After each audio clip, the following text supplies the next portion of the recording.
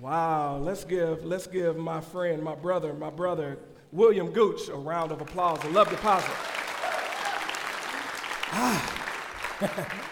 Got me happy this morning. It's a blessing. It's always a blessing to serve, but it's always a blessing to serve with my brother. So William and I, we attended. I'm fighting the urge to say Gooch, but William and I, we attended Southwestern Christian College together. We sang in the a cappella chorus. He was in the summer tour. I was in the summer tour. We traveled the world singing. I'm going to sing in the middle of a storm, louder and louder. I was so excited when William accepted the call to come and serve us. William is an accomplished arranger, composer, singer. So glad that he is continuing to further the work in the kingdom of God. Thank you so much. Let's give him another round of applause. So my name is Thurmond Metters. As you all know, I serve as a worship and also outreach minister here, and I am so thankful to be here. It is a very heavy task, heavy responsibility that I do not take lightly to minister the preached word on this morning. I am standing in the space for Richie Ham, who at this moment has his hands full with his grandson. And so we are so thankful. We are so thankful for what he means to this congregation and to the members here. So let's give him a round of applause as well.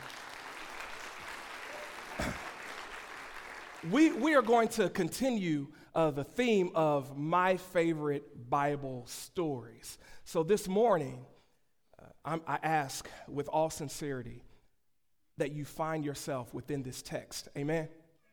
That you find yourself within this text. Luke chapter 15, verses 11 through 32. 11 through 32. Luke chapter 15, 11 through 32. We can go ahead and put it up at this time.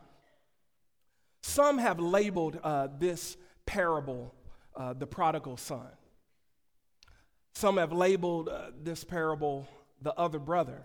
Some have labeled it the forgiving father. Whatever you choose to entitle this, go right ahead. Jesus used parables.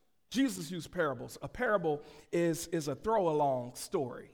A parable is an earthly story with a heavenly meaning. Jesus used parables to make the unclear clearer.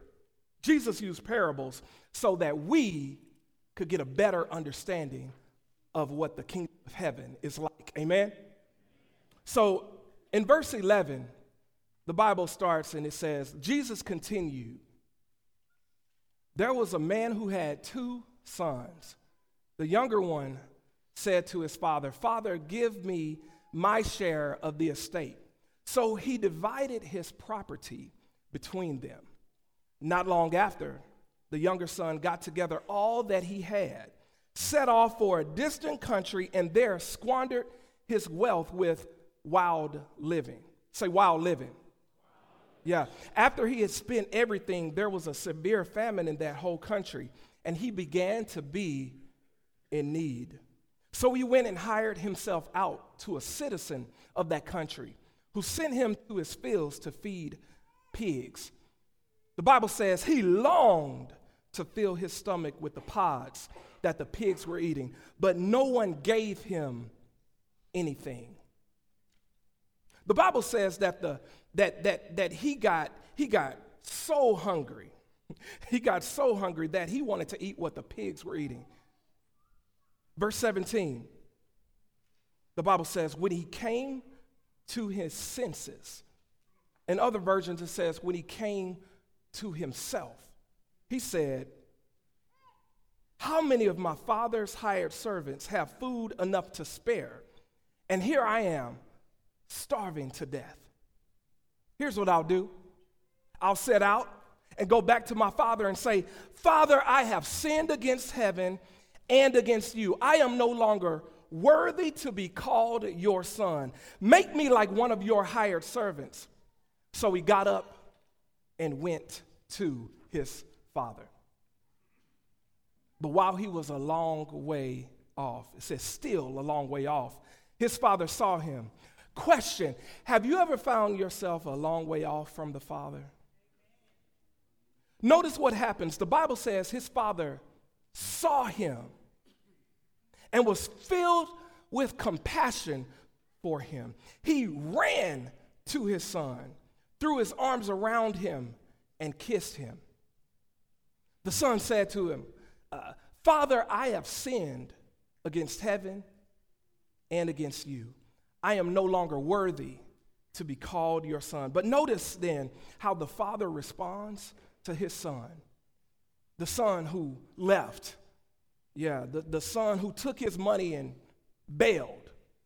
Yeah, the son who brought shame upon the family. Notice how the father responds.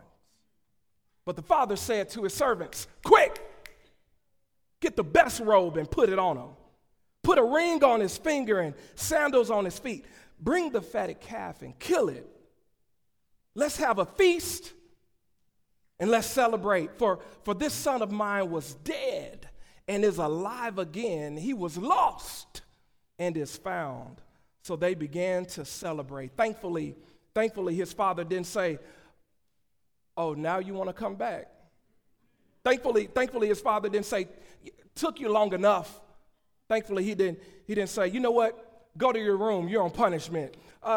I'm so glad that his father, look how the father responded. He said, man, he received him with open arms. He received him with open arms. And then we have somewhat of a transition in the story. Almost a plot twist. Verse 25 says, meanwhile, the older son was in the field. When he came near the house, he heard music, he heard dancing. So he called one of his servants and asked him, what is going on? Your brother has come, he replied, and your father has killed the fattened calf because he has him back safe and sound. The older brother became angry and refused to go in. So his father went out and pleaded with him. But he answered his father, look, all these years, I've never missed a Sunday service.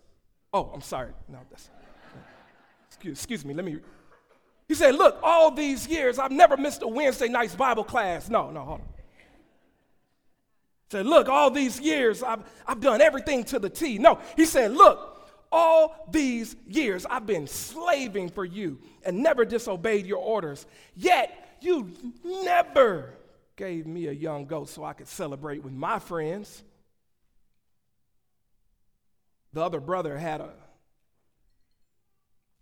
a sense of entitlement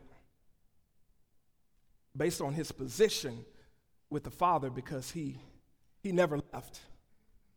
He felt like he was owed something because he stayed around. And when he sees his younger brother come back home, he's angry because he feels like he doesn't deserve it.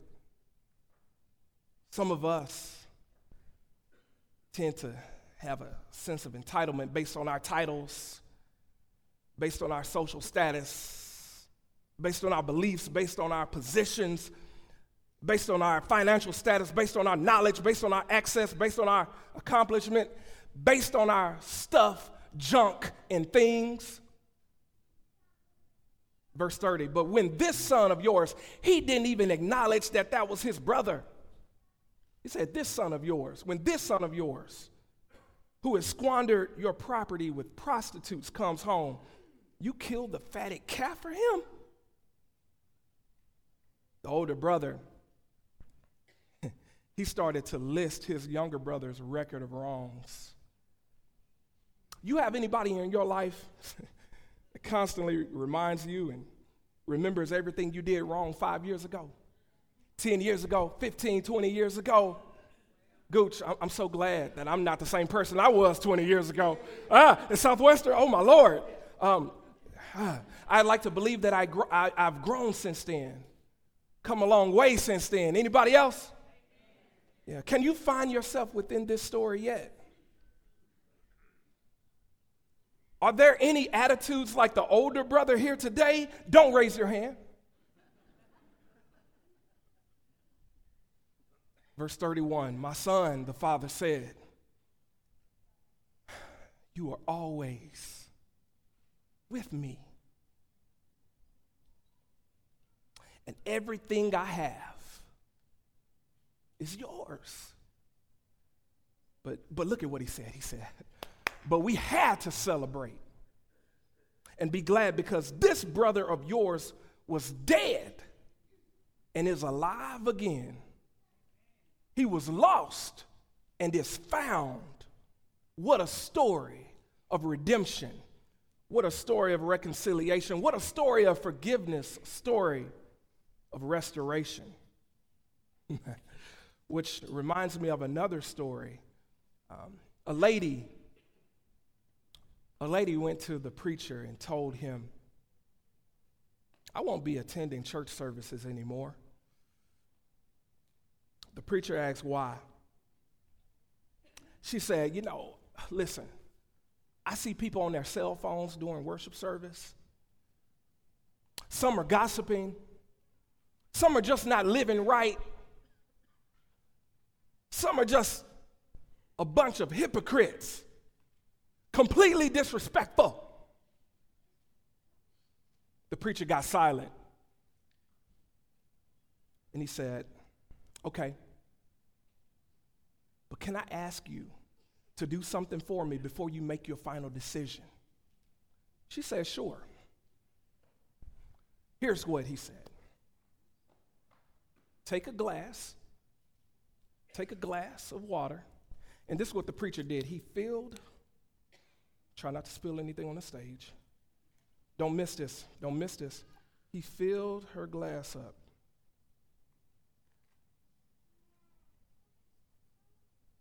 Stay right there until I tell you. He filled her glass up. Thank you. And he said, here's what I want you to do. I want you to walk around this church twice. 2 times. Walk around the church. But here's the stipulation. Don't let any water spill out of this glass. She said, yeah, I can do that. So she carefully walked around the church service 2 times. And if I didn't have all my clothes on and this mic on, I would do the same, but I'm not going to do it. She came back and she said, it's done. He asked her 3 simple questions. Did you see anybody on their cell phones? She said, no. Second question, did you hear anyone gossiping or being completely disrespectful? She said, no.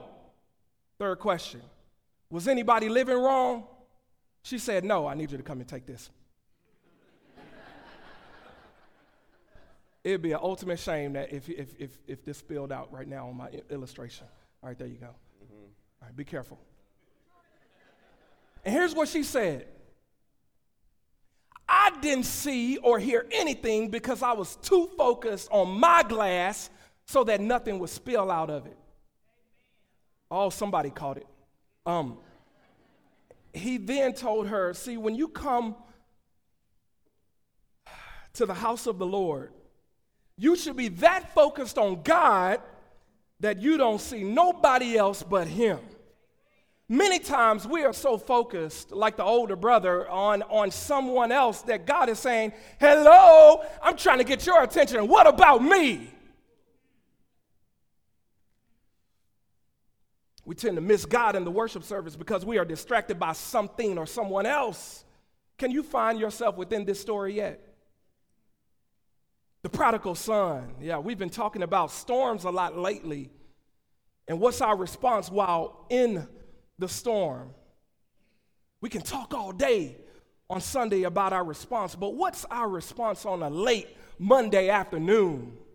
What's our response on a Thursday evening when life has beat us down? Only you can answer that. But I know about the Father's response. I know how the Father responds. You see, he's consistent.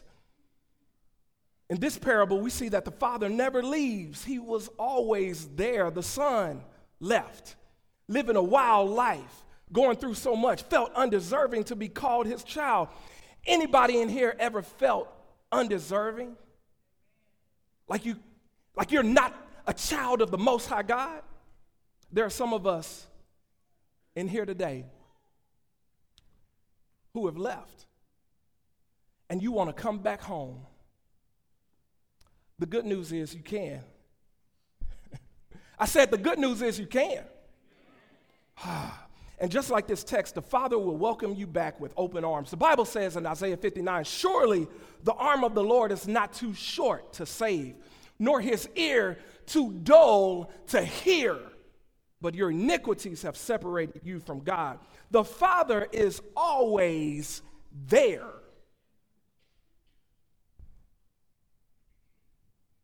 The other brother was in the house. There are some of us who, under the sound of my voice, are in the house. Let me be a little more clear.